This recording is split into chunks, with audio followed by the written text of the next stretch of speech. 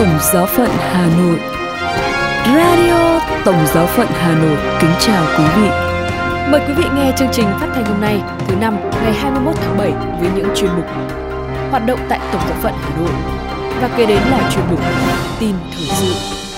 Bây giờ mời quý vị nghe hoạt động tại Tổng Giáo phận Hà Nội.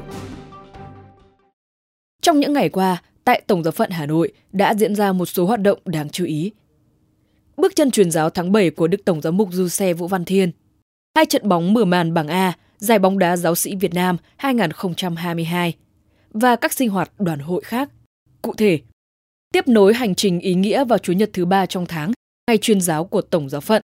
Trong tháng 7, vào Chủ nhật ngày 17 tháng 7, Đức Tổng giám mục Giuse Vũ Văn Thiên đã đến với giáo hạt Nam Định để đem tình yêu thương, sự gần gũi của vị chủ chăn Tổng Giáo phận đến với các giáo họ. Giáo họ Ngọc Xá thuộc Ân Giáo xứ Như Thức nằm trên địa bàn hành chính của thôn Kim, xã Mỹ Thắng, huyện Mỹ Lộc, tỉnh Nam Định.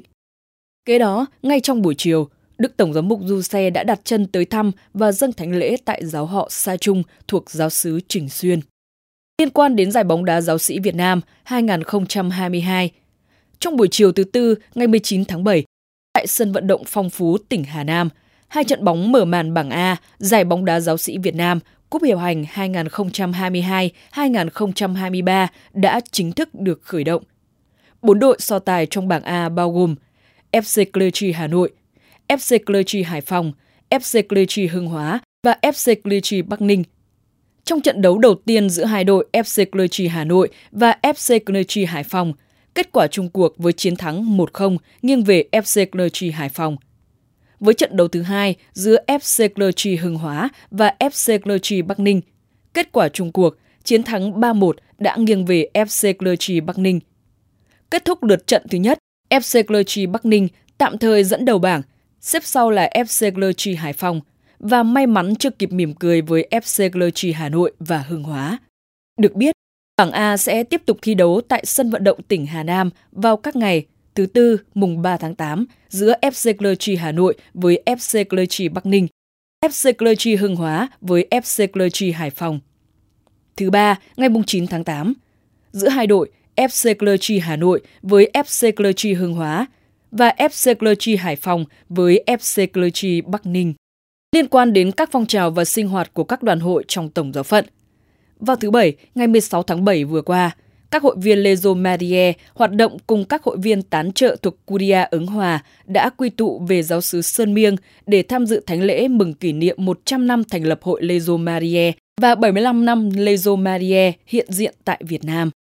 Đối với phong trào thiếu nhi thánh thể, nằm trong chương trình huấn luyện về phong trào thiếu nhi thánh thể cho các huynh dự trưởng dịp hè năm 2022, trong 3 ngày 14 đến ngày 16 tháng 7, tại giáo xứ Đại Ơn, Liên đoàn Đa Minh Savio Tổng Giáo phận Hà Nội cùng với Hiệp đoàn Pio 10, Giáo hạt Thanh Oai đã tổ chức sa mạc huấn luyện huynh trưởng cấp 1 Horeb 2 cho 133 sa mạc sinh đến từ các giáo xứ trong giáo hạt.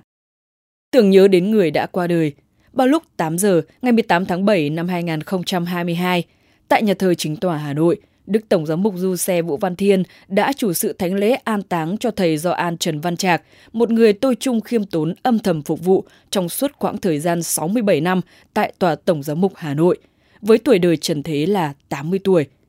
Xin Chúa là đấng giàu lòng thương xót, thanh tẩy, tha thứ cho thầy Gioan và sớm đưa thầy vào hưởng nhan thánh Chúa muôn đời. Sau đây là phần tin thời sự với những nội dung đáng chú ý sẽ có trong buổi tối hôm nay. Nữ tu người Đức dành cả đời phục vụ người Phong Cùi được giáo hội Indonesia vinh danh. Đức Thánh Cha tiếp hồng tử vào công nương Monaco. Số liệu sốc, hơn 60 Kitô hữu Nigeria bị sát hại trong 2 tháng. Và 1.500 sinh viên Chile lên đường truyền giáo. Bây giờ là phần tin chi tiết. Nữ tu người Đức dành cả đời phục vụ người Phong Cùi được giáo hội Indonesia vinh danh. Giáo hội Công giáo ở Indonesia tôn vinh và tưởng nhớ một nữ tu người Đức đã tiên phong phục vụ cho những người Phong Cùi trên đảo Flores của Indonesia. Sơ qua đời vào ngày 27 tháng 6 tại Hà Lan, hưởng thọ 93 tuổi. Sơ Vigula Maria Smith là người đã thành lập các trung tâm phục hồi chức năng Thánh Damian và Thánh Raphael cho những người bị bệnh phong ở trên đảo Flores. Svirgula sinh ngày 3 tháng 9 năm 1929 tại Grunbach, Đức. Sơ đến Indonesia vào năm 1965 với tư cách là một nhà truyền giáo. Sơ đã dành nhiều năm ở khu vực Manggarai ở phía đông Flores.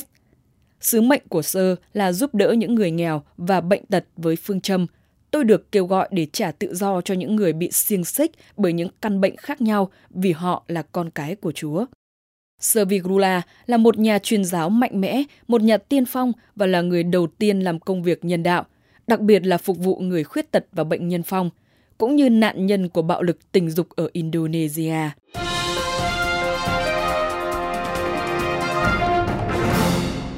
Đức Thánh Cha tiếp hoàng tử và công nương Monaco. Theo thông báo của Văn phòng Báo chí Tòa Thánh, ngày 20 tháng 7, Đức Thánh Cha Francisco đã có cuộc gặp gỡ với hoàng tử Albert II và vợ ông, công nương Salin của Công quốc Monaco tại Vatican. Cuộc trao đổi kéo dài khoảng 25 phút và đôi bên đã trao tặng những món quà cho nhau. Đức Thánh Cha Francisco tặng hai vợ chồng hoàng tử bức tranh đồng hình một đứa trẻ đang giúp đỡ người khác. Bức tranh được lấy cảm hứng từ người Samari nhân hậu để nhắc nhở luôn dành tình yêu và giúp đỡ những người dễ bị tổn thương trong xã hội. Về phần mình, hoàng tử Albert đã tặng Đức Thánh Cha một bản vẽ ký họa về nhà nguyện Thánh Gioan Bautista trong cung điện Hoàng gia Monaco.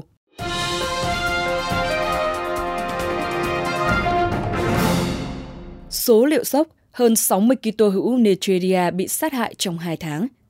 At the Church in Need, một tổ chức bác ái phi lợi nhuận, đã nhận được báo cáo từ Đức Giám mục Anabi của Makurdi, Benue, Nigeria.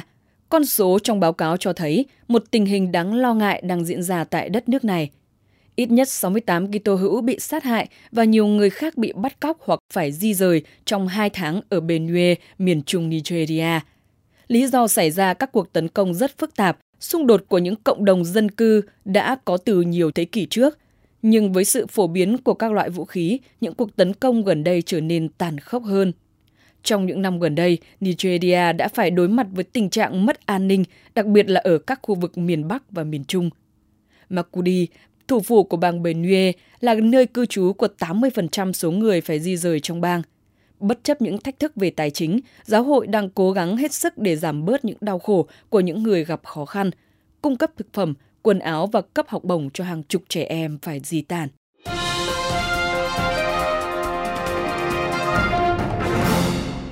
Một 1.500 sinh viên Chile lên đường truyền giáo. Khoảng 1.500 sinh viên đang lên đường đến thăm hàng trăm người cũng như các gia đình trong 52 cộng đồng Chile để mang thông điệp hy vọng của Chúa Kitô đến với họ. Các tình nguyện viên trẻ tuổi thuộc các dự án Missão de Vida, Trabajo País, Siembra Uchi và các thành viên của dàn hợp xướng Mission Bai đã khởi hành từ khuôn viên Trường Đại học Công giáo Chile đến 52 địa điểm khác nhau. Thời gian diễn ra hoạt động kéo dài từ ngày 13 đến ngày 22 tháng 7. Maria Barzalessandri và Juan Pablo Saez, điều phối viên của dự án Mission de Vida, không ngờ rằng có tới 1.500 bạn trẻ sẵn sàng lên đường mang Chúa đến với mọi người. Mặt khác, dàn hợp xướng Mission Bai tự ví mình như một công cụ để chạm đến trái tim mọi người thông qua âm nhạc. Ca đoàn này sẽ biểu diễn tại nhiều địa điểm khác nhau như một phần của dự án chung. Radio Tổng giáo phận Hà Nội xin chào và hẹn gặp lại.